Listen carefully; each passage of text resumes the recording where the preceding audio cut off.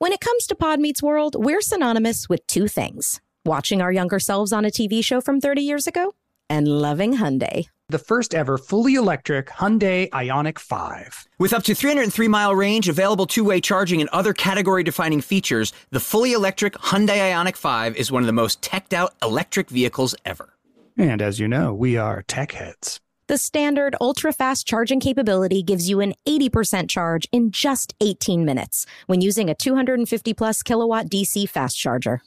And with the available two-way charging, you can charge larger electronic equipment inside and outside the car, backyard or side yard. Hyundai, it's your journey. Learn more at HyundaiUSA.com. Call 562-314-4603 for complete details.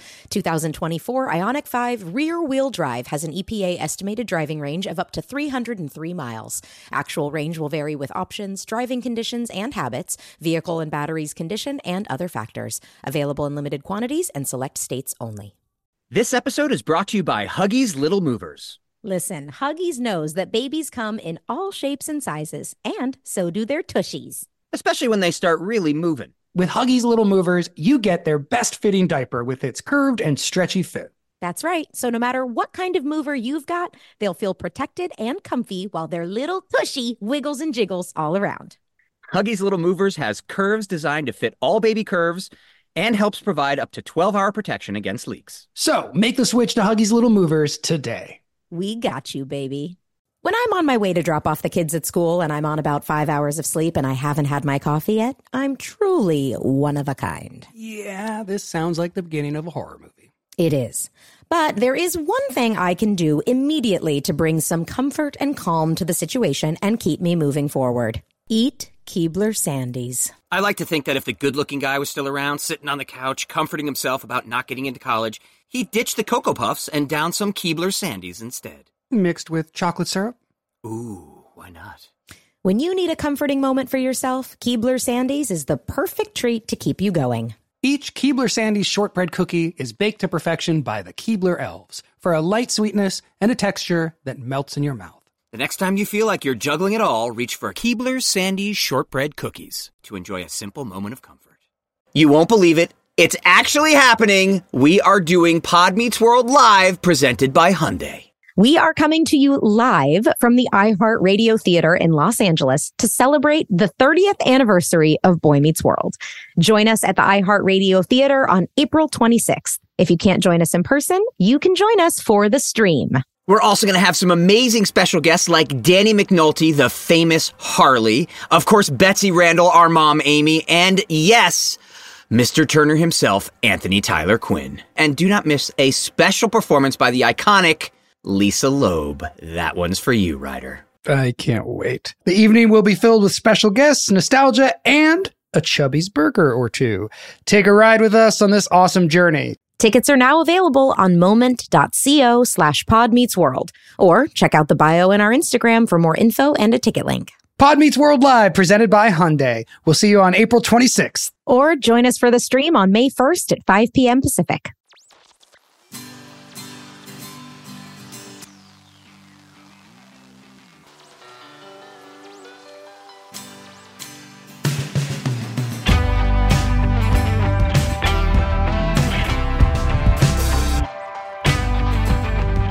Well, hello, everyone. I have a big announcement. You do? You do? Yeah. I'm running for Congress. I just thought now would be a good time. Great. What? What's going on? Is that weird? Why is that why are you guys so quiet? Just because it's so bizarre, because I too have an announcement. No, I'm kidding. Well, that's been all over the news, hasn't it? I know, it sure has. And we've been tagged in things, we've been asked, and, we were contemplating what we were going to say, if we were going to say anything. And then we rolled into this episode we're recapping, which is season 2, episode 14, called I Am Not a Crook. Which I did not remember at all. I didn't remember a single thing about it. Nope. We have big parts in this, Danielle. I know. We're on stage, like I doing take that back. bits. I remember the end. You don't remember the end, Danielle? No. Once I watched it, I was like, oh yeah, I remember something about that. Like that came back to me, but I did not remember it until I was up there watching it. Okay. I remember exactly one line. Okay, good. Okay, Will, I know you're going to save it and tell us, but I want to know, because if you remember the end, I can't wait to hear your memories of it, because maybe it'll bring something back for me. Okay, yeah. No, this was a big one for you, Danielle. Okay, in front good. of the audience. Yeah. Wow. Okay, great. Yeah. Okay. Anyway, I'm running for Congress, and so let's move on. Season 2, episode 4. Just kidding. Will. Yes. What would you like to say about Ben Savage running for Congress? I will say what I say anytime anybody asks me to publicly speak about politics, which is I do not publicly speak about politics. It's just the way I was raised. You don't talk about politics. You don't talk about your sex life. You don't talk about how much money you make. You just don't. I do all my talking in the voting booth. I have since I was 18. And that is my answer. I don't discuss politics. All right. Ryder, you do discuss politics. Yes. You love politics. Yeah. We've had several guests on this show who have come on and said they remember talking politics with you. You are outspoken, but you are also measured about when and where you do it. For example, you haven't used this podcast as any sort of platform to espouse, your political beliefs. So Correct. What would you like to say about Ben Savage running for Congress? I think the first thing I want to point out, and it's funny that you made this joke to start this conversation, but and I told you guys this, I actually texted you that when this happened, I walked into my local coffee shop or breakfast place a week ago, and the guy behind the counter looked at me and went, "Hey, I heard you're running for Senate." I just saw that on the news, and I was like, wow, is that wrong on just every level? Like Nothing you said was right other than it's not me. Yeah, exactly. And I guess what that pointed out to me is how much the wires get crossed. Like how little, and I guess it's just worth commenting. Like I immediately corrected the guy. I was like, oh, it's not me. It's the other guy from the show that I was on. But I can see that this person's brain like combined things that, whatever. And I think that it puts an undue pressure on us to a certain degree. I feel like and I get it, like it happens, right? Like, but the reality is, because I worked with somebody when I was 13 years old through 20, I don't necessarily, it's interesting that we have the pressure to comment on it, right? Or that my life is always going to be associated with Ben Savage. It's just an interesting thing that I didn't necessarily ask for. So I just kind of want to say that. I am very politically engaged. I have been active in my community. I am actively involved. I love speaking out. I love debate. But like you said, I have, I pick my battles, right? Like on my Twitter feed, I'm more outspoken because you don't have to follow me. But on something like this, our primary job is entertainment. Our primary job is to discuss the show and Boy Meets World. That's why everybody's listening. So I'm not going to, espouse my feelings on gun control or name your issue, whatever. But I do have feelings and I do believe in speaking about them. So if anybody wants to hear my thoughts on any of this stuff, I would love to engage with our audience. I love talking about this stuff. When it comes to Ben, I guess the only thing really, the only thing really worth saying, or that I feel is worth saying, is that when we were younger, Ben and I basically didn't agree on much politically. We often found ourselves on exact opposite sides of almost every issue. Now, the important thing to state is that we were teenagers, and it was 1993 through 2000. So maybe a lot has changed. I know my core beliefs haven't really changed that much, but times have changed. I have probably changed in ways that I'm not completely aware of, and I'm sure Ben has changed. So I will wait and see and listen to what he has to say, just like everybody else. But I do not know Ben's political stances on a lot of things right now. I just know in our history, we didn't always see things the same way. So that's kind of all I got to say right now. We'll wait, to wait and see. But I'm not going to endorse Ben simply because I had the same job as him when I was a teenager. Right. Which I think is very fair. Yeah, absolutely. I will say that, for one thing, I don't live in the 30th district. I don't live in a place where he will be on the ticket for me, on the docket for me.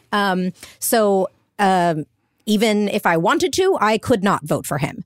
However, with that said, I feel very much the same way Ryder does about the fact that I can know you for 30 years. I can have wonderful things to say about you, not so wonderful things to say about you, the same way I do about anybody and that anybody could say and do about me. And yet that will not play much into a decision I make about who I am voting for. I think it is very important to figure out what our individual priorities are in the things that we look for in our leaders, and you pick those things and you look for those things that mean the most to you, and you try to find a leader that aligns with your values as closely as possible, and then you support that person. I don't know who else is running. I don't know what Ben's platform is. I'm rather uneducated about it, and truth be told, I have been a very apolitical person. And up until recently, my teen years, my 20s, I was very uninformed and ignorant and fine with that. It wasn't until I was significantly older that it became important to me when I realized what an insane privilege it is to be able to be ignorant about politics. And I was like, hey, you're right. That's not who I want to be. That's not a person I want to be. I want to be involved. And so then I started educating myself. And because of that, I also hesitate to speak publicly about politics a lot because I still feel ignorant. I still feel like I am going to say something stupid or am going to say something I don't mean, and I get in my head about that stuff. But I love learning. I love listening to debates. It's one of the reasons I so thoroughly enjoy dinners with Ryder and Will when politics come up, because I learn so much from both of you. And I also get to mediate about what I'm hearing and what you're both saying. So hopefully that answers all of your questions about what we think. And, like Ryder said, it's a little unfair that for Ben and for us, that so much weight is given to what we all think about what the other one is doing with their lives. I also think it's really wonderful that we have all taken totally new career paths and that we have other interests that we've decided to pursue as adults, and that even if you don't see us on your TV screens anymore, it's not because we've disappeared off the face of the planet. It's because we've found new things that we love doing. And so I'm super supportive of that for everyone, and reinventing yourself and finding out who you are as an adult and not being labeled by the things you were as a child. So thank you for engaging in that with me, gentlemen. Yes. And we can jump into a very timely episode. Perfectly timely episode of Boy Meets World, yes. So bizarre. Yeah, I could only remember one line from this episode. There's one line. I'm squealing. That's the sound you make when your best friend takes a gun and stabs you in the back right in front of your eyes. That's the one I remembered. I immediately paused it and was like, wait, this is a very famous line. And I don't even know if it's famous for the public or if it's just us. It's just us. It was something we said all the time. It was so funny because I was sitting there watching this episode going, I don't remember any of this. And then I saw myself sitting on that table with Ben, which rarely happened. And we're sitting on the table and I was like, oh no. The squealing line, and it's coming up, and because we just said it all the time, it was always like one of our in lines. It was the we too, we, and then you almost broke on the last. Oh, you can tell, me and Ben could not get through this scene. Absolutely, it's awful. Oh my God. Welcome to Pod Meets World. I'm Danielle Fishel. I'm Ryder Strong, and I'm Will Friedle. When it comes to Pod Meets World, we're synonymous with two things: watching our younger selves on a TV show from 30 years ago and loving Hyundai. If we could, we would take Hyundai to prom. Technically, Hyundai is more visible on this show than Topanga. The first ever fully electric Hyundai Ioniq 5. With up to a 303-mile range, available two-way charging, and other category-defining features, the fully electric Hyundai Ioniq 5 is one of the most teched-out electric vehicles ever. Say teched out again. Nope, that was a one-time show. Snooze, you lose. Well, either way, the Hyundai Ioniq 5 is a tech-forward electric SUV. The standard ultra-fast charging capability gives you an 80% charge in just 18 minutes when using a 250-plus kilowatt DC fast charger. So that means your car won't die out like the Matthews family vehicle on New Year's Eve, forcing you to miss out on kissing supermodel Rebecca Alexa in front of all of Philadelphia. And with available two-way charging, you can charge larger electronic equipment inside and outside the car. Backyard or side yard. Hyundai, it's your journey. Learn more at HyundaiUSA.com. Call 562-314-4603 for complete details. 2024 Ioniq 5 rear-wheel drive has an EPA estimated driving range of up to 303 miles. Actual range will vary with options, driving conditions and habits, vehicle and batteries condition, and other factors. Available in limited quantities and select states only. You'll know real when you get it. It'll say eBay Authenticity Guarantee, and you'll feel it. Maybe it's a head-turning handbag, a watch that says it all, jewelry that makes you look like the gem, or sneakers and streetwear so fresh, every step feels fly. When it comes to style and luxury, eBay gets it. They're making sure the things you love are checked by the experts. Not just any experts, specialized experts. Real people who love this stuff, with real hands-on authentication experience. So when you see that shiny blue check mark that says Authenticity Guarantee, shop with confidence. Every inch, stitch, sole, and logo is verified authentic through a detailed inspection. That's how you know that eBay's got your back. Because when you finally step into those sneakers, put on that watch, get your real gold glow up, swing that handbag over your shoulder, or step out in that streetwear, you'll realize that feeling is unlike any other. With eBay Authenticity Guarantee, you can trust that feeling of real is always in reach. Ensure your next purchase is the real deal. Visit eBay.com for terms. This episode is brought to you by Huggies Little Movers. Listen, Huggies knows that babies come in all shapes and sizes, and so do their tushies. Especially when they start really moving. With Huggies Little Movers, you get their best-fitting diaper with its curved and stretchy fit. That's right. So no matter what kind of mover you've got, they'll feel protected and comfy while their little tushy wiggles and jiggles all around. Huggies Little Movers has curves designed to fit all baby curves and helps provide up to 12-hour protection against leaks. So make the switch to Huggies Little Movers today. We got you, baby.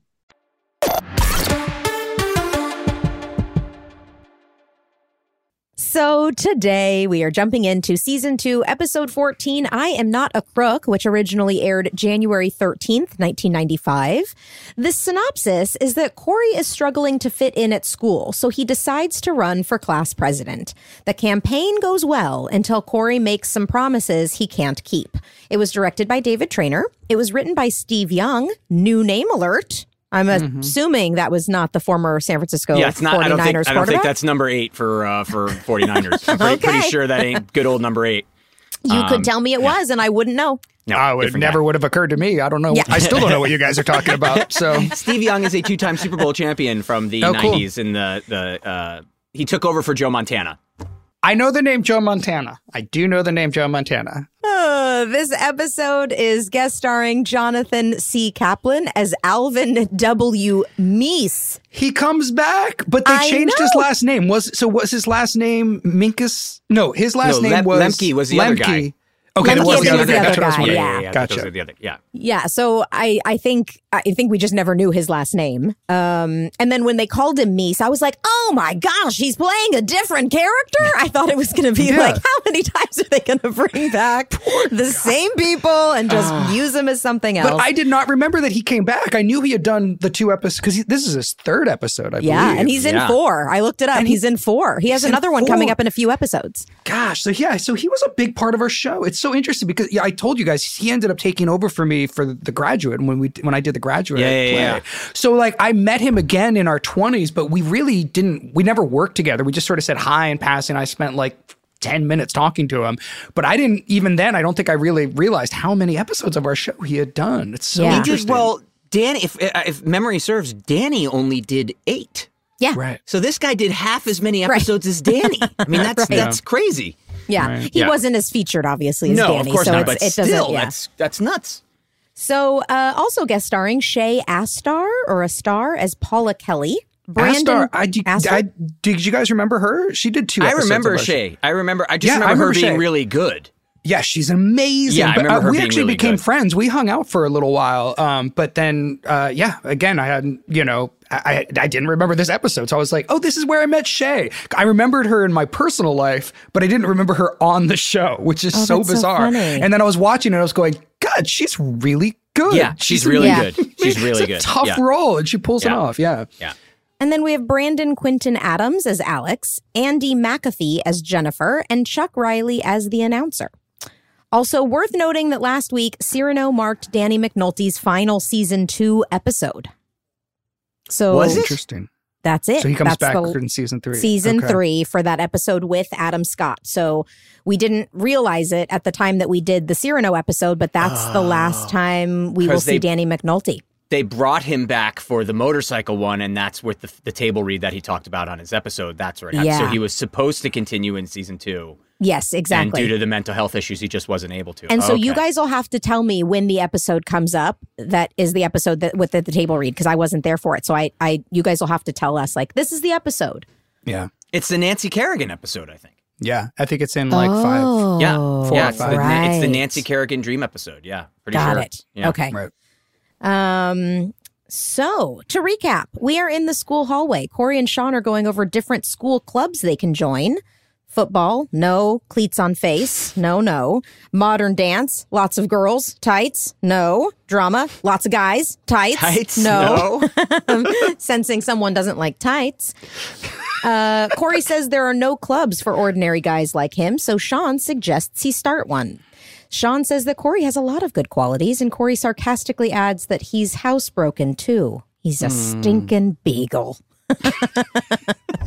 This is like the most Michael Jacobs I've ever seen Ben be. This entire scene. It's like this is if you want to know what Michael Jacobs was like in person, this entire run of this first scene is Ben basically doing Michael Jacobs. It's hysterical. Yeah, I imagine this was what Michael Jacobs was as a teen. I was going to say when we invent the time machine, we got to go have lunch with Michael when he's like 13, and it'll be like, it's Ben, it's Corey, it's just like Corey. It's the same guy.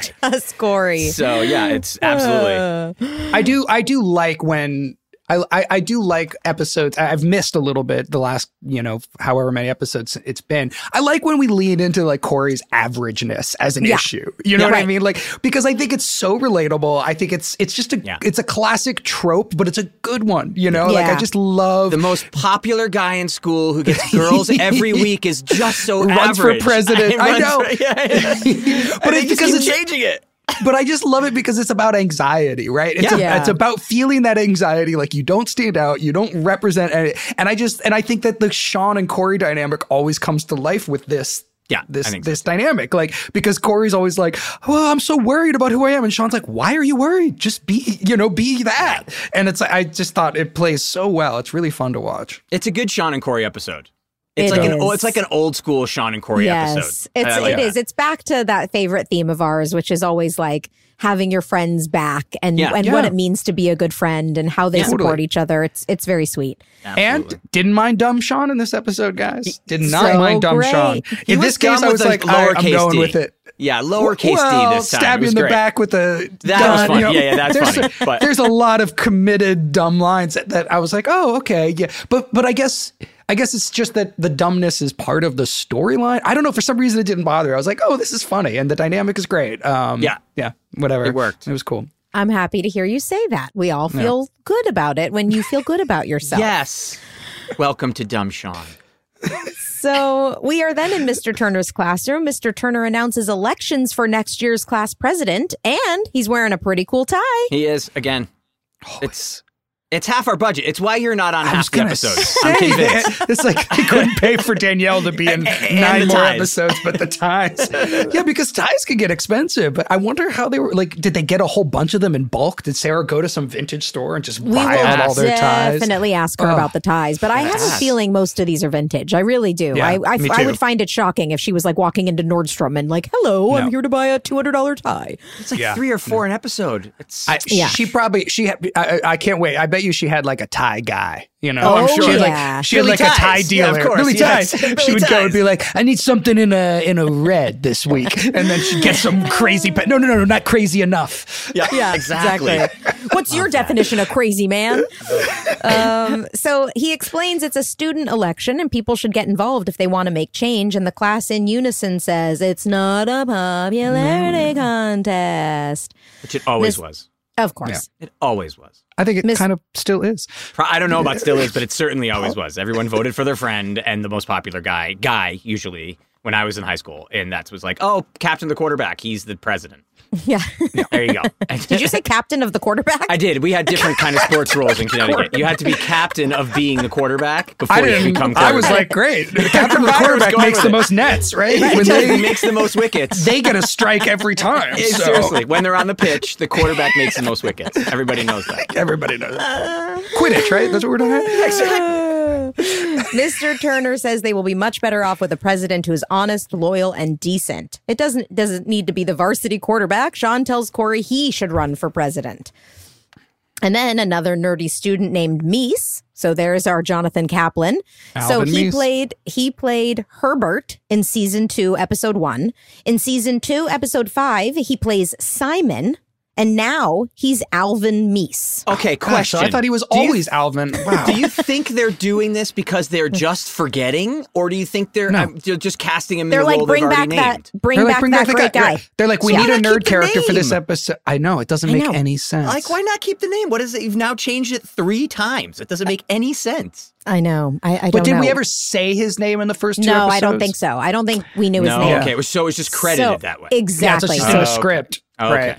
So So that I doesn't bet matter. they got to this episode and they were like, "Well, we're going to say his name, but we don't need it to reference the old Which is an episode's honor. name. Saying your name, finally saying your name is kind of, you're getting a name is kind of an honor. It's like being invited Totally. onto the couch on Carson. That was like it was like a big thing. So okay, that makes sense. Yeah, maybe they were trying to just let him have more things on his resume.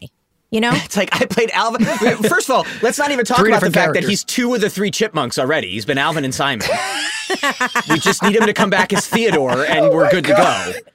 So it's so strange. You're right. The chipmunks. He is. We're so happy to be here. It's like, oh god. Me, I want a hula hoop. Love it. Okay, so so he nominates himself, but when told that someone else has to nominate him, he asks Topanga to do it. Topanga tells him to go away. Corey says he'll nominate Meese, but Sean Which was says a little mean to me. And So out of character mean for and Topanga. So not Topanga. Yeah. Not know. Topanga at all. In general, know. I don't like the way this episode treats Alvin. I don't like it. Right. Just going to Okay. say that. Blanket Okay, statement. Writer, Yep. get on your political soapbox. Get on and my tell us political why. soapbox. Boom. Why don't you like it? No, I just, yeah. I mean, it's going back. You know, it's falling back on the whole nerd thing, which we did throughout the first season. We've talked enough about, but there was always an affection for Minkus, you know, and I think that Lee was always had like this sort of.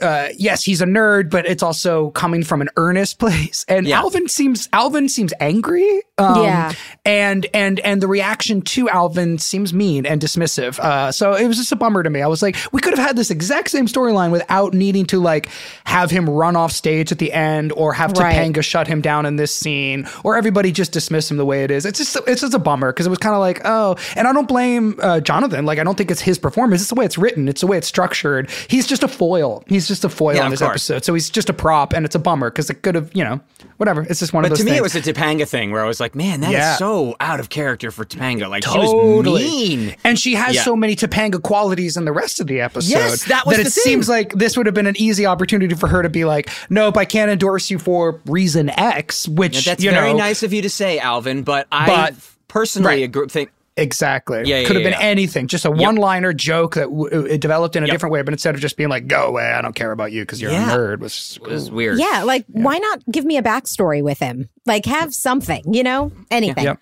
Anything. Oh, well. Rude Topanga. Welcome, Rude Topanga.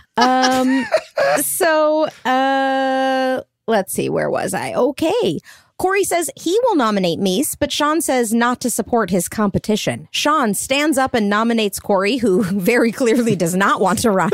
And I love how quickly quote unquote dumb Sean, but very quick at turning it around. Yeah. And actually street smart Sean. Really street. Yes. Using words to win over here. Yeah. Corey tries to turn it down and then finds himself making a very passionate speech in front of the class on why he should be president. He has changed his mind and he decides to run. Now, I remember something in this scene. Okay. I remember in the original run through of the scene, they were having Ben he grabs the American flag at the end and he holds it up. He was originally grabbing it and wrapping it around himself. And I remember growing up in a military family, you just didn't treat the flag that way. So I remember saying to Michael, don't have him wrap himself in the flag. And Michael's like, oh, okay, I won't. And so he went and just had him lift up the flag. So I remember making that change, like going like, yeah, you shouldn't be grabbing the flag and wrapping yourself up in it. Like it's not really respectful. Interesting. Huh. So he's like, okay, I mean, it's different when like you're in another country, you're an athlete, you're representing your country, then it's one of those things. But when you're just like on a TV show and I'm wrapping myself in the flag, So, Michael's like, oh, okay, no problem. And changed it right there on the spot, which I thought was kind of cool. That's one of the moments where I was like, oh, we can actually kind of change stuff if we want to.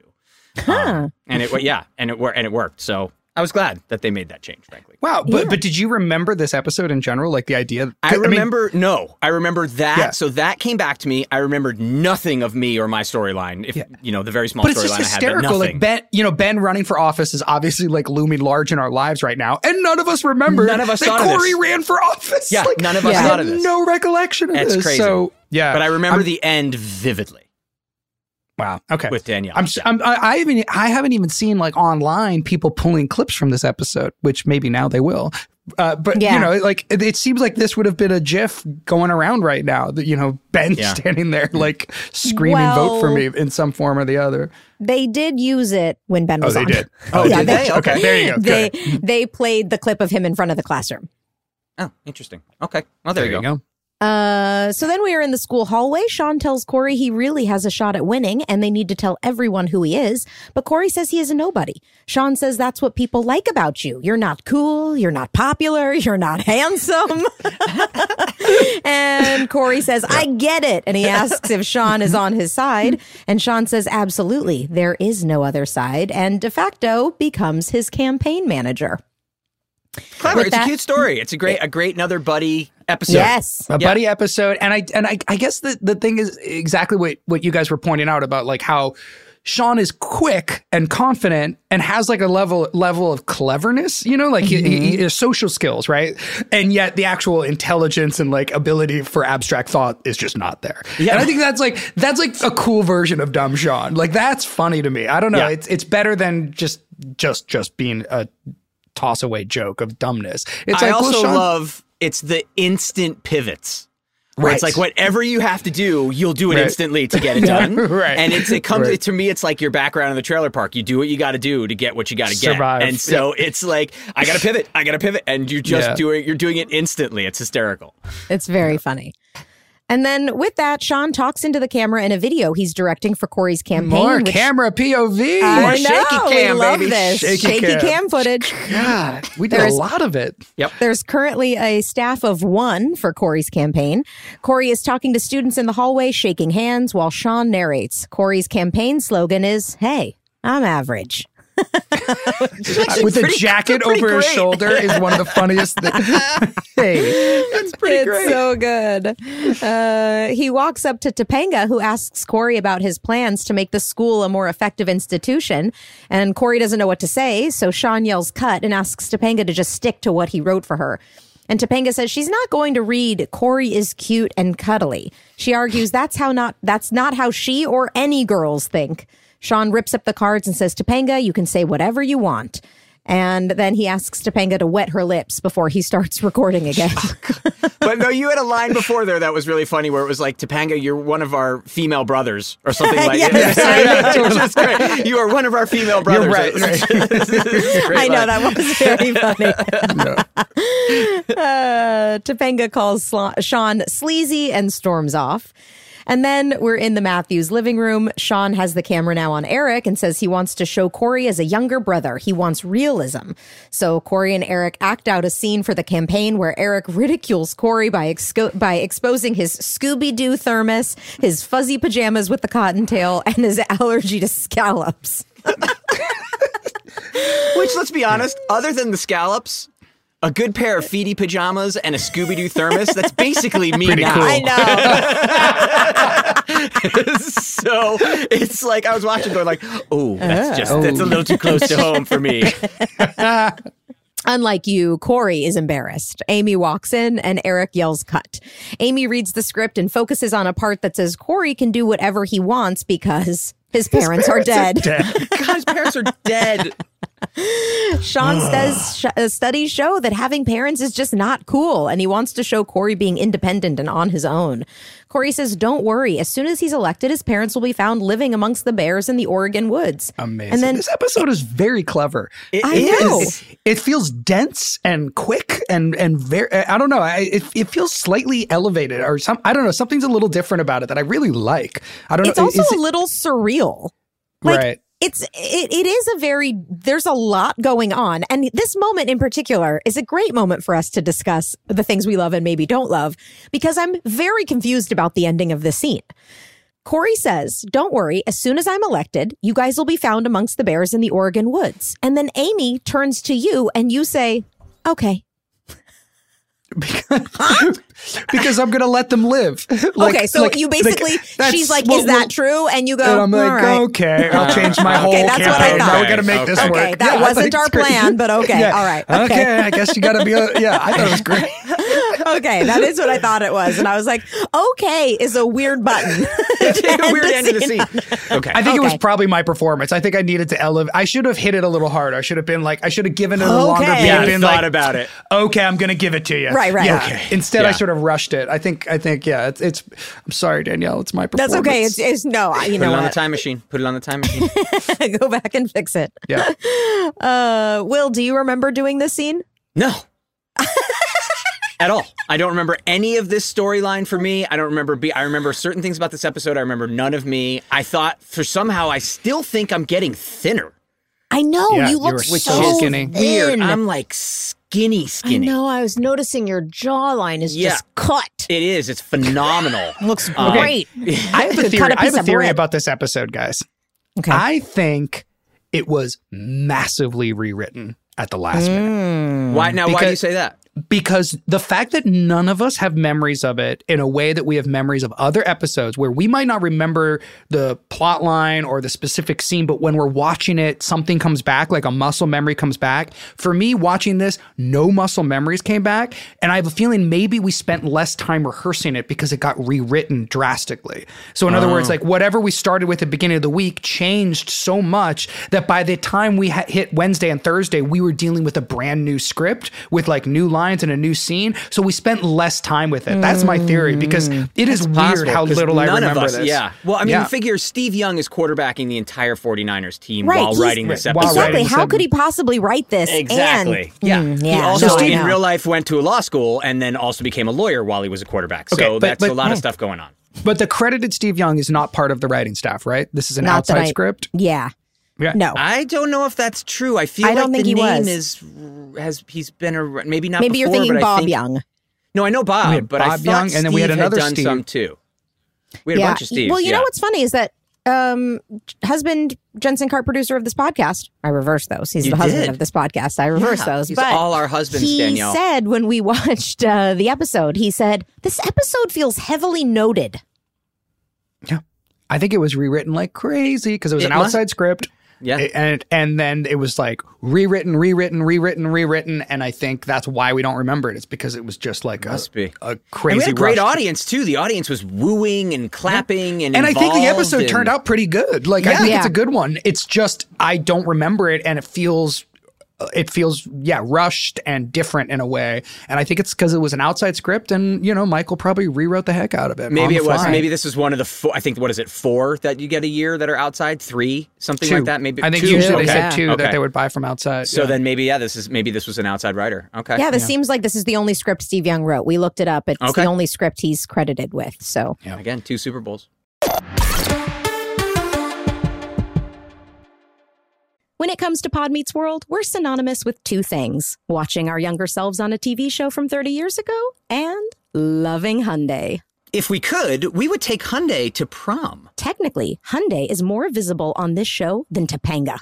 The first ever fully electric Hyundai Ioniq 5. With up to a 303-mile range, available two-way charging, and other category-defining features, the fully electric Hyundai Ioniq 5 is one of the most teched-out electric vehicles ever. Say teched out again. Nope, that was a one-time show. Snooze, you lose. Well, either way, the Hyundai Ioniq 5 is a tech-forward electric SUV. The standard ultra-fast charging capability gives you an 80% charge in just 18 minutes when using a 250-plus kilowatt DC fast charger. So that means your car won't die out like the Matthews family vehicle on New Year's Eve, forcing you to miss out on kissing supermodel Rebecca Alexa in front of all of Philadelphia. And with available two-way charging, you can charge larger electronic equipment inside and outside the car. Backyard or side yard. Hyundai, it's your journey. Learn more at HyundaiUSA.com. Call 562-314-4603 for complete details. 2024 Ioniq 5 rear-wheel drive has an EPA estimated driving range of up to 303 miles. Actual range will vary with options, driving conditions and habits, vehicle and batteries condition, and other factors. Available in limited quantities and select states only. You'll know real when you get it. It'll say eBay Authenticity Guarantee, and you'll feel it. Maybe it's a head-turning handbag, a watch that says it all, jewelry that makes you look like the gem, or sneakers and streetwear so fresh, every step feels fly. When it comes to style and luxury, eBay gets it. They're making sure the things you love are checked by the experts. Not just any experts, specialized experts. Real people who love this stuff, with real hands-on authentication experience. So when you see that shiny blue check mark that says Authenticity Guarantee, shop with confidence. Every inch, stitch, sole, and logo is verified authentic through a detailed inspection. That's how you know that eBay's got your back. Because when you finally step into those sneakers, put on that watch, get your real gold glow up, swing that handbag over your shoulder, or step out in that streetwear, you'll realize that feeling is unlike any other. With eBay Authenticity Guarantee, you can trust that feeling of real is always in reach. Ensure your next purchase is the real deal. Visit eBay.com for terms. This episode is brought to you by Huggies Little Movers. Listen, Huggies knows that babies come in all shapes and sizes, and so do their tushies. Especially when they start really moving. With Huggies Little Movers, you get their best-fitting diaper with its curved and stretchy fit. That's right. So no matter what kind of mover you've got, they'll feel protected and comfy while their little tushy wiggles and jiggles all around. Huggies Little Movers has curves designed to fit all baby curves and helps provide up to 12-hour protection against leaks. So make the switch to Huggies Little Movers today. We got you, baby.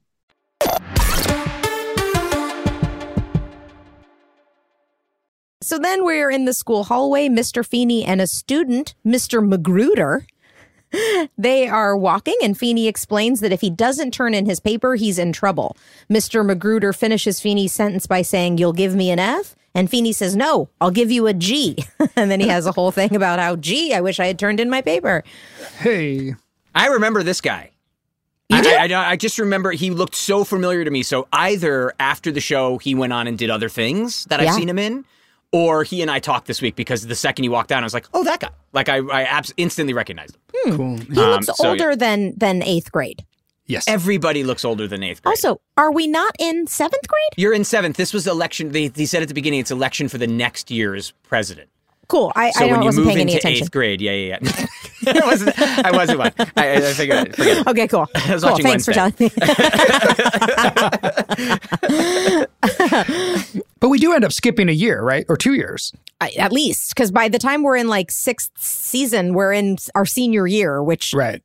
doesn't really make much sense. We should try and keep track of when that When leap it actually happens. happens. But, I imagine it's between this year and next year. I imagine next year we'll just be in 10th grade. 10th grade. That's what I think happens. I think next year we are not in 8th grade. We're not even in 9th. We're just in 10th. In the high school. And Right. Yeah, right. Exactly. Right. Yeah. Right. And they basically go, let's just stop saying where they are.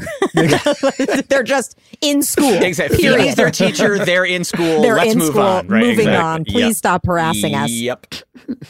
So when Feeney leaves, Sean with Corey goes up to Mr. Magruder and asks if he wants Feeney gone. Sean says Corey can make that happen if he's elected. I love this bit. This was I know. It's so cute. One vote at a time. Mr. Magruder seems interested and he walks away. And Corey says he wants to win, but in what world does an 8th grade president fire the principal? And Sean says it's nothing. It's just a campaign promise and to give the people what they want. And then the two walk off chanting, give the people what they want. Lots of chanting in this episode. Lots of chanting in this episode. I also can't believe that I literally am like rubbing my hands. Thank you. You did the hand rubbing. Oh my you did the God. Mr. Burns took it hand from- rubbing. Yeah. Let me make a plan. Release the Jesus, hounds. Ryder.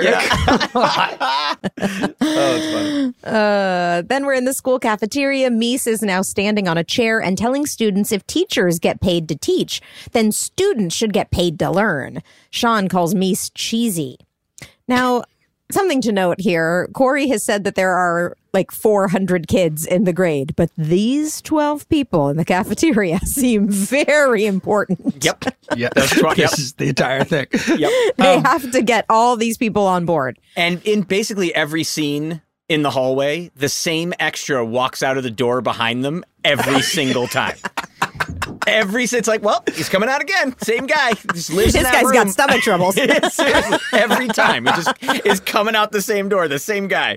Something that occurred to me watching this scene in particular that our listeners don't probably know is that you can still be considered a background extra and have lines as long as there's more than 5 of you speaking at the same time, which is why there's so much chanting. Really? Oh, I didn't know that's that. the rule. That's the rule. So that's why they all have to say the same things at the same time, and it has to be more than 5 of you. So that's like how, extras get lines without being paid for being actors. So it's like so interesting. This scene had to be big enough, had to have more than 5 kids at any moment saying, so that's why there's 12, so that they can have different opinions and split into groups, but still be more than 5.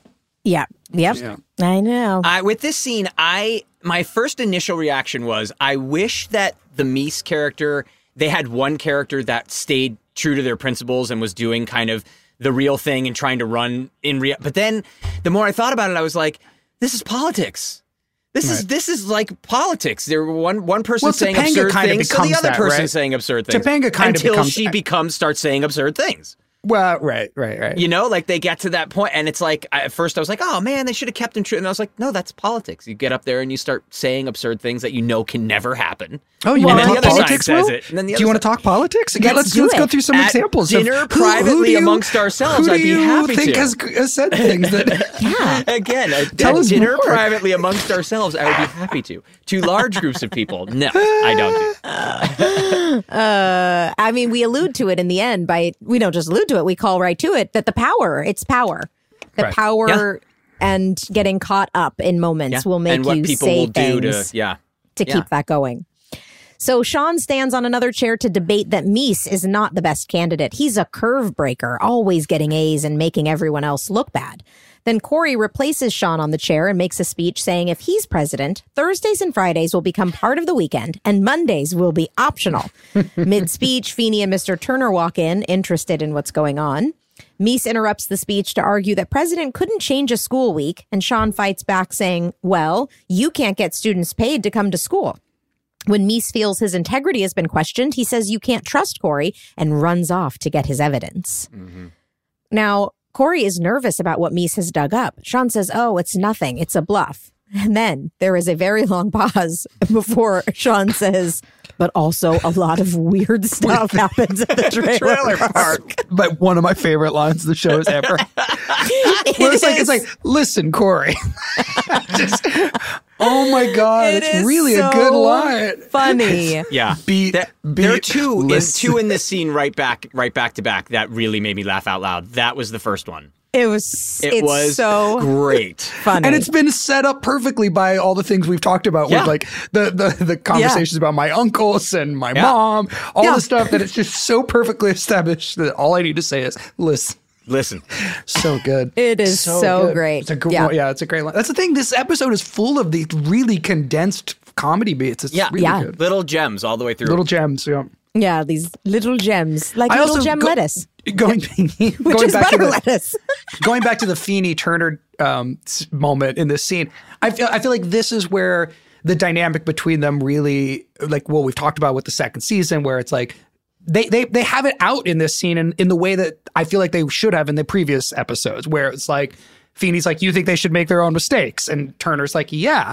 And Feeney kind of agrees with that, but also makes a joke like, well, I'm going to let you make your mistakes, you know? And I thought that it was like the same dynamic, but just wittier. And they were didn't have to be beaten to death. It was just fun. And it was funny. And I love Tony's line too. Well, if Matthew says it, that was my second laugh out loud. If Matthews wins, Tuesday. That was great. So funny. Clever. It was absolutely brilliant. Yeah. So I just love that. I love that the Feeney Turner dynamic has gotten more mature throughout the second season. Yes. It feels more like just lighthearted and fun, and yet still pointed. So it's good. Yeah, it's evolved which it makes sense because they have now, even as far as when they met and what their relationship is now, it has evolved. Yeah. They've had enough of these experiences. It's really fun to watch. So Feeney asks Turner when he plans to step in and teach him the democratic process. And Mr. Turner says, if Corey wins, Tuesday. Great line. Mr. Turner says, we can't just tell the kids what to do. They have to learn for themselves. Let them make their own mistakes. Feeney agrees and says he uses the same strategy with a certain young teacher he knows. Yeah. Perfect way to have all the dynamic, but still have it be witty and sort of above it. Yeah, it's so good. Meese brings in a girl named Paula who tells a story about her and Sean from third grade. So good. She's so good. She's so brilliant. So Shay had a very important role on Star Trek. She's like a Which famous Star Trek? I don't know. I just because I looked her up when I saw her. I was like, oh my God, I remember Shay. I haven't talked to her in 30 years or whatever. And then I saw that she's like very well known for a certain role on Star Trek: The Next Generation. She The Next Generation. That's what I was asking. Yeah, but TNG, she is so good in this scene. And the handwriting on her folder is my handwriting. Oh, is it? You did it. They had you write it. They had me write "Girls Are Icky." Oh, now, do you remember writing it, or did you just recognize your handwriting? I recognized my handwriting. The second she pulled it up, I was like, that is definitely my handwriting. And then, by the way, that totally makes sense that they would say, here, writer, you do it. I know. Yeah. It's cool. It is cute. Yeah. Okay, so she says that Sean, one day near the monkey bars, she starts to cry and Meese supports her. He says, be strong. She continues and reveals that Sean once said, all girls are icky. Sean says he was only 8. He didn't like girls then. Meese calls him a flip-flopper since he changes his mind, and the students chant, flip-flopper. Flip-flopper. Wow. Which, by the way, I thought this was another really great, smart way of talking about politics. It is something that comes up. How many times have you heard a politician accuse another politician of being a flip-flopper? A flip-flopper. And that doesn't mean that flip-floppers don't exist. But also, isn't it really great to over time change your mind when presented with new information? Absolutely. You evolve on certain things. I actually think that the whole flip-flopper thing is now, I mean, that doesn't come up anymore the way it did like in like the John Kerry campaign. You're right. I don't know if you guys remember. Yes. So in a weird way, Boy Meets World predated the big flip-flopper conversation, which was 2004. You know, so in like 5 we were but now I feel like that whole notion of being a flip-flopper has sort of faded. It's not as pointed of a criticism. I don't know. It's true. And but we were ahead of the time for sure. Yes, we were. But I do remember it being a very big deal. And yet, interestingly, you know, I want people to say, yes, I did used to think that. And when presented with this, and this, I have realized and I have learned and I was wrong before. And this is my belief now. So anyway, Meese and Paula say that Corey has to drop Sean. The students all agree. And despite being his best friend, Corey fires him. And then we continue. That was a long scene, by the way. Yeah. And then when we come back and we're still in the cafeteria, I was like, wow. Yeah. This is probably a 12-page scene? At least. Yeah. It's got to be. So long. So we're still in the school cafeteria. Corey, now alone with Sean, thinks they will pick up a lot of girls from what happened earlier, but Sean is upset he got fired. When Corey uses the term we, Sean flips a lid and yells, we. Only thing we remember from the episode. And by the third one, you look like you were going to lose it. Oh, yeah. Like you're going to just about to break right there. Yeah, I'm only holding it together because Ben was strong enough to hold it together. Right. You could tell he kept it together, and I would have lost it if he had cracked even a slight smile. Yep. They had to cut away to him on my Wii because if they stayed on me, I was clearly just losing it. Yep. I think I'd like to hashtag cutaway to him on my Wii as our quote of the day, if that's all right. I don't even know what it means, but just the words together They are great. had to cut away to him on my Wii. Mm-hmm. Corey says, Sean, you're squealing. And Sean says, yes, that's the sound you make when your best friend takes a gun and stabs you in the back right in front of your face, which is brilliant. It's genius.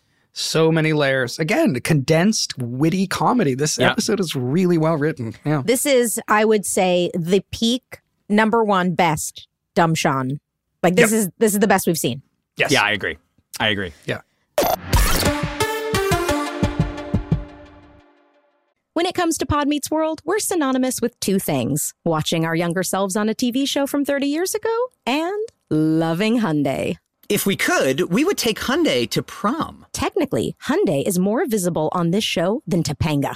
The first ever fully electric Hyundai Ioniq 5. With up to a 303-mile range, available two-way charging, and other category-defining features, the fully electric Hyundai Ioniq 5 is one of the most teched-out electric vehicles ever. Say teched out again. Nope, that was a one-time show. Snooze, you lose. Well, either way, the Hyundai Ioniq 5 is a tech-forward electric SUV. The standard ultra-fast charging capability gives you an 80% charge in just 18 minutes when using a 250-plus kilowatt DC fast charger. So that means your car won't die out like the Matthews family vehicle on New Year's Eve, forcing you to miss out on kissing supermodel Rebecca Alexa in front of all of Philadelphia. And with available two-way charging, you can charge larger electronic equipment inside and outside the car. Backyard or side yard. Hyundai, it's your journey. Learn more at HyundaiUSA.com. Call 562-314-4603 for complete details. 2024 Ioniq 5 rear-wheel drive has an EPA estimated driving range of up to 303 miles. Actual range will vary with options, driving conditions and habits, vehicle and batteries condition, and other factors. Available in limited quantities and select states only. You'll know real when you get it. It'll say eBay Authenticity Guarantee, and you'll feel it. Maybe it's a head-turning handbag, a watch that says it all, jewelry that makes you look like the gem, or sneakers and streetwear so fresh, every step feels fly. When it comes to style and luxury, eBay gets it. They're making sure the things you love are checked by the experts. Not just any experts, specialized experts. Real people who love this stuff, with real hands-on authentication experience. So when you see that shiny blue checkmark that says Authenticity Guarantee, shop with confidence. Every inch, stitch, sole, and logo is verified authentic through a detailed inspection. That's how you know that eBay's got your back.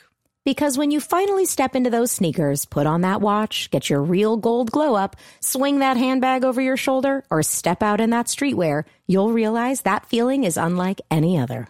With eBay Authenticity Guarantee, you can trust that feeling of real is always in reach.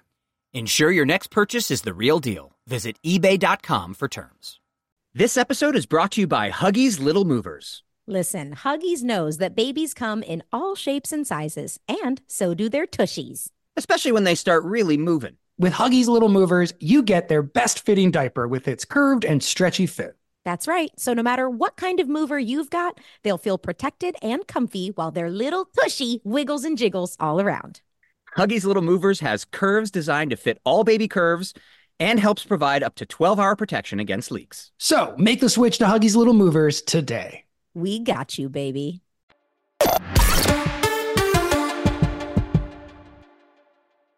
Corey says he did what he had to do to win, like they planned. Sean says if he just met Corey, he wouldn't know who he is. Again, peak Dumb Sean. It's because you're so earnest about it. You're so intense about it. Like, it's real. And how could you do this to me? If I had just met you, I wouldn't even know who you were. Like, it's playing all and of it's it for realism. motivated. It's emotionally motivated, and it's good, and it plays for the scene. But then if you also analyze what I'm saying, you're like, wait a minute. Yeah, no, it's really good. You know, it's good writing. It's really great. So too. And then Sean walks out, leaving the campaign behind. And then Eric comes in and gets a huge audience. Woo! Also, just for showing up, man. Why am I there? I know. That's what I'm thinking about. You needed a beverage. But it's like the cafeteria now is completely empty, and I happen to walk in to get a soda while my brother's there by himself. Like, yep. Well. But I liked my outfit. So cute. So cute. So did the audience. Apparently, yes. So he asks Corey how the campaign is going, and Corey says he's heading in a new direction. And Eric asks if that direction is down, which I thought was funny. Eric guilts him for ditching his best friend for a position he's not going to win anyway. And Corey says Eric is used to being popular, and now he's just jealous that Corey will be the popular one as president. Eric says, no, I'll be the one with pictures of you running through the sprinklers naked. Corey says, give me a break. I was 4. And Eric says, no, you weren't. You were 12. And then Corey, defeated, says, it was refreshing. It's so good. Is that just an East Coast thing? Did y'all run through the sprinklers? Not really. I mean, sometimes slip and slide. Yeah, I remember slip and slide. So you were one of the fancy dancy families that had a slip and slide. Okay, I get it. Ooh. Wow. Whatever. If you didn't have back east, if you didn't have a pool, which we didn't, and you didn't have any of that stuff, the sprinkler in the summer was the best thing in the world. Yeah, and you had two different humidity. kinds. You had the kind, which you could run through this one, but then you also had the. You had California, even though California gets hot, it's not humid ever. Yeah. So I feel like that's more of a response to humidity when you're just like, let's run through some cold water. Yeah. Sprinkler days. Yeah. Fun days. Good times. Good times. Interestingly, though, when you were recapping the ending of this scene, it is interesting that the scene in the kitchen and now this scene both kind of ended on this slow, quiet buttons, like me saying okay, and him saying it was refreshing. It's a different style. Usually, we have like a hard button or a big out.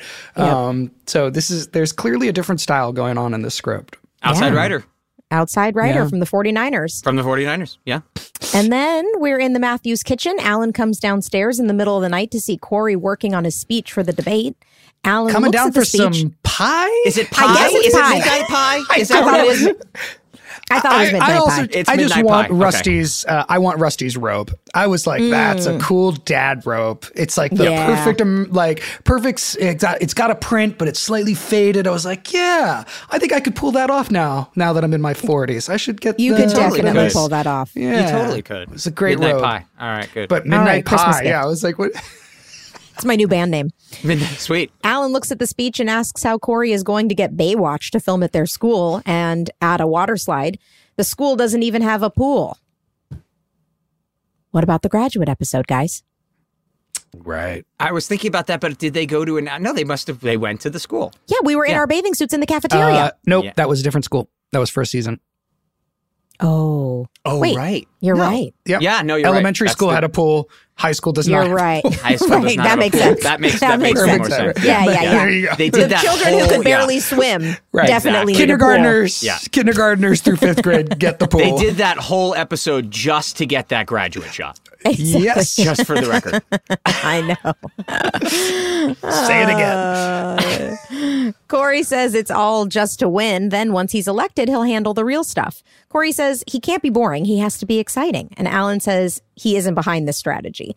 When Alan asks Corey why he wants to be president, Corey says he wants to finally fit in and he can be who he really wants to be. Corey Matthews, honest, loyal, and decent.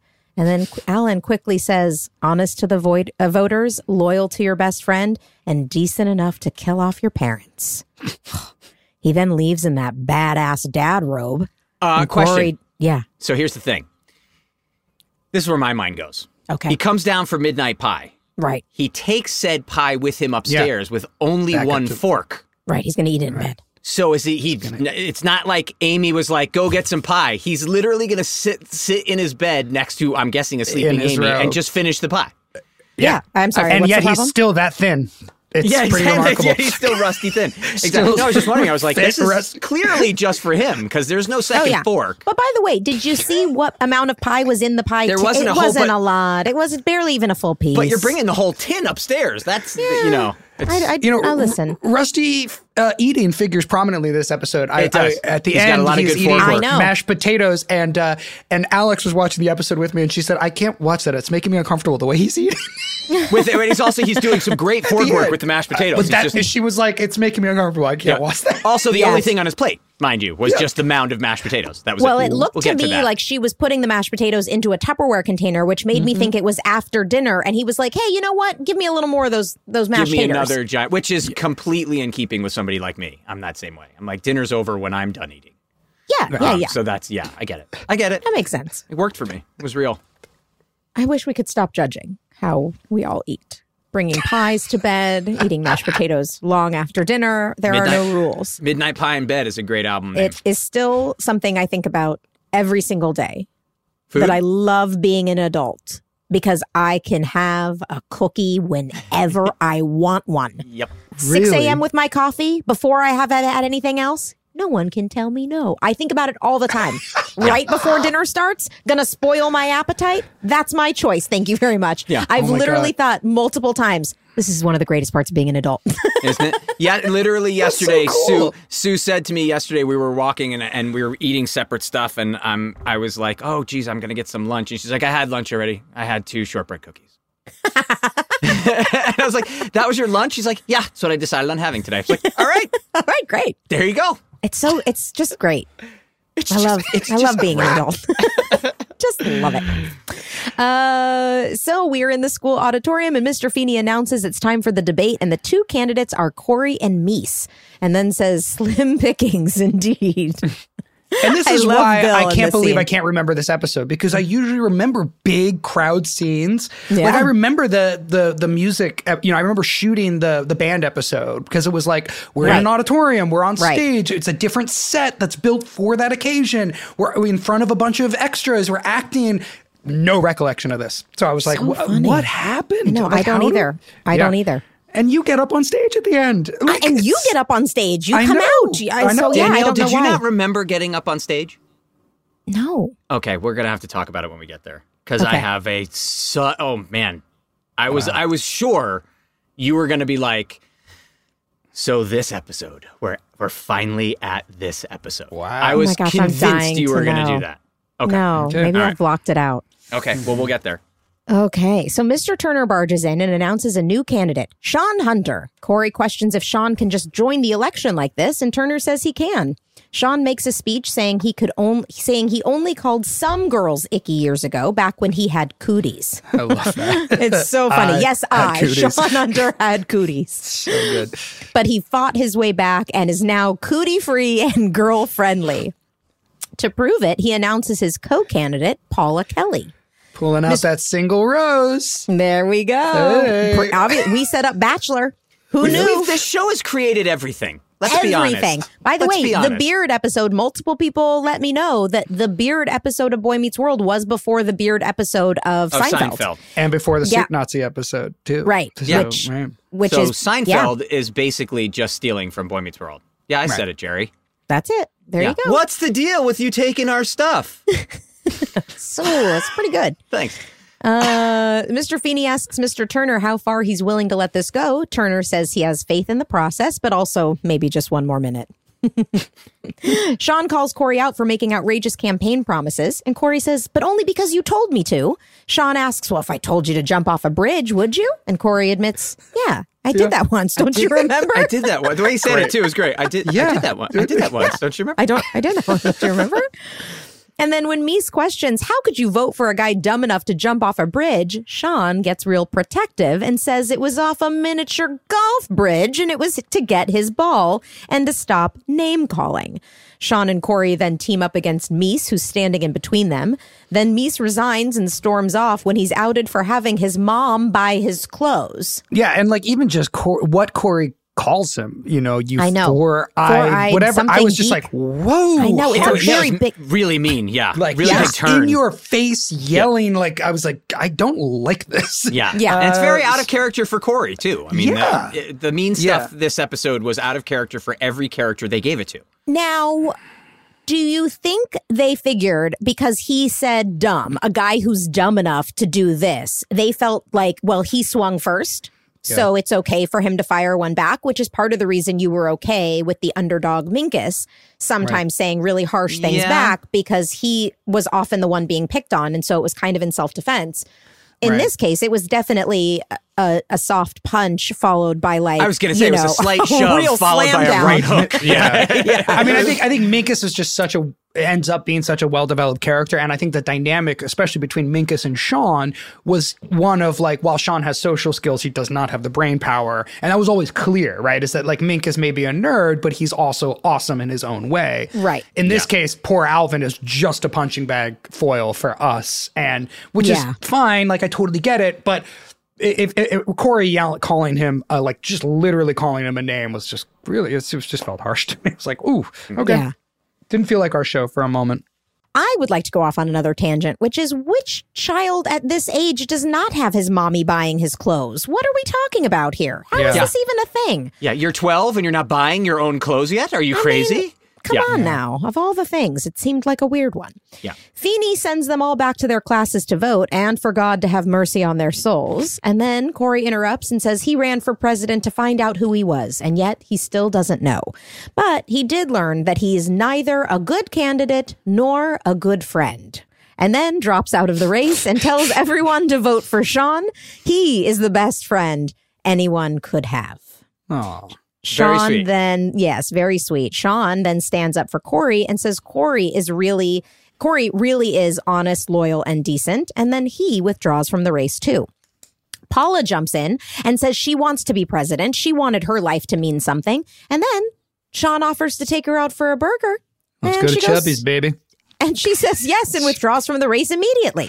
Yeah. Yeah, a little bit of a bummer, but okay. When we did not know how this episode ended, Jensen, who's the husband and producer of this podcast, Jensen and I were like, what? How did they just do this? Like, I was truly like, oh no, this is awful. They have this girl up there who says, I want my life to mean something. I would like to be president. And then Sean just offers to take her to go get a burger. I literally wrote the sentence, Shay bailing awful. So I had the exact same feeling when I was watching. I was like, well, that just sucks. That is such a crappy, like, what a way to just sacrifice a whole, it sucks, man. It sucked. I was like, whoa, there's a little redemption. Sure. Not for her character, but at least for the episode. So Feeney says this has left the 8th grade leader list for next year. Mr. Turner says he's bummed because he was really looking forward to Corey's 5-day weekend. And then Topanga stands up and goes up to the podium and starts to make an energetic campaign speech. I saw Dusty. Dusty was rooting for Topanga in the front row. Sure. Corey says Topanga would be a great president. And then Mr. Magruder stands up and asks about a water slide, and Topanga blindly says, you got it. Topanga starts a chant for her own name, and the students join in. They love their future president. And Will, I'm dying to know what you remember about this scene. So I could be wrong, but I have a pretty good memory. Okay. You did it once or twice, and then you started getting note after note after note. Do it again. Do it again. Do it again. Note after note after note. The audience is there. Do it again. Do it again. Do it again. And you burst into tears. Oh, no. I did. And you were crying hysterically, and the audience had to wait, and they walked you backstage, and they calmed you down. And the take they used at the end, I could see it because I was looking for it. You could tell you had kind of cryy eyes, and they used makeup to cover it up. Wow. And so that was one of the reasons why when I then saw the episode back then. That is so funny. Will, when I was watching it, I was like, Danielle seems pissed. I was watching it. I was like, there's something about her in this end moment that she is like I was just like, Danielle is not happy. She is angry. And Topanga was never angry. And so I was like, what is happening? That's so interesting. I totally didn't remember that. Beat you up and beat you up and beat you up, and you burst into tears. Oh, and that's why when I saw the gosh. episode originally aired, What were the notes? What could possibly I don't have been remember. the notes? I don't remember, but it was and you got to do one, and there's one more, and it just, and so at the end where it comes out and it says, the first time I saw it, where it said executive producer Michael Jacobs, and then it says Topanga. Yeah. The first thing I thought was, they're making it up to her for the way they treated her at the end of that episode. I remember thinking that in '94 when it aired, or '95 when it aired. Right. Now, when you keep using the word they. But it was, it was they. It's, one person gives the notes, but there's, Michael gave the notes and is kind of yelling, but there's, the writers are all gathered around a thing, and then Michael yells out, and then it was kind of just beating her up over and over and over again. And then you burst into tears. I mean, just flat out burst into tears. It's so weird because even hearing you say it. No memory. No memory. So it is a fully repressed, and I've always wondered if I have those, because I have zero memory of that. Zero. Oh, and I was so convinced you were going to start this episode with the end. This was a huge thing from and then when you said I don't remember it, I was shocked because this was, they held the audience. We had to wait for 20 minutes. Wow. For you to calm down. Your mom went over and was calming you down, took you off backstage. It was a whole thing. So it was, it was. Yeah, see, I remember those moments in general. I remember that feeling. That would happen somewhat regularly. Moments like that, yelling. Even Will, we talked about in first season, you got held in front of the audience doing the bag throwing. You looked at it, you look back on it as this accomplishment of acting, you found this comedic beat. But the truth is that was a torturous experience for you. You were being held and being told you weren't doing something right over and over again. And in this case, never being clear. That was the thing I remember. Yeah. That was the thing I remember about those moments more than anything, is feeling very much like I am doing, I truly think I'm doing what you're asking, because I was never, I don't think any of us were refusing to commit to a bit. We were willing to do whatever was asked of us. And doing our best, or at least what we thought was our best. Exactly. And by the way, being I'm sorry, I literally cannot imagine what you're asking to do differently than what I just did. And so I'll try again. Yeah. And I'll try again and I'll try again. But it's a very frustrating feeling when you feel I'm sorry, what am I missing? Because I feel like I'm doing it. So no, I don't remember that.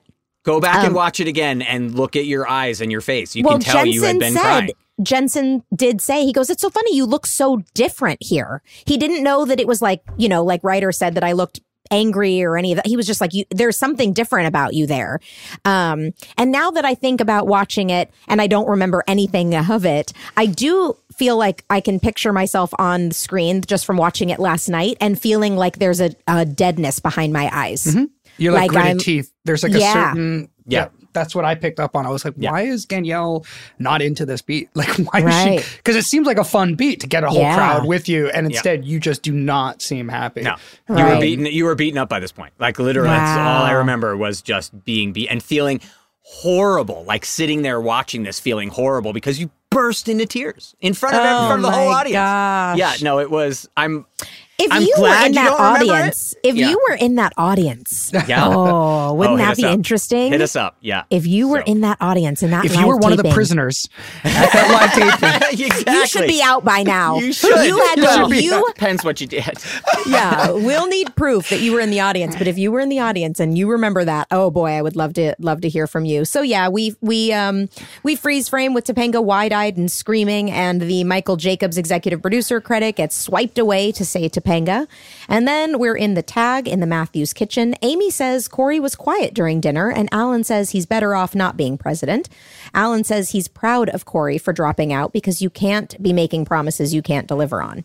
Amy says, when Alan promised to take her to Europe. He says exactly, but obviously he doesn't remember this at all. Alan pretends he remembers, and he tells her to book the tickets immediately. Alan leaves, and Eric asks Amy if he really did promise to take her to Europe, and she says, of course he did. Just now. What?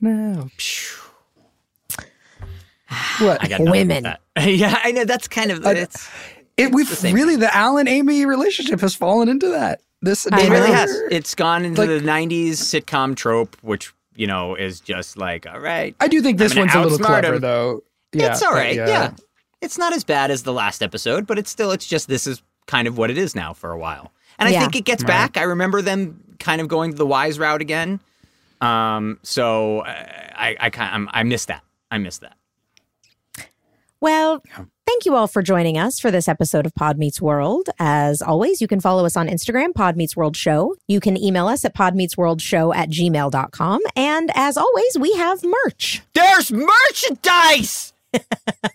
podmeetsworldshow.com.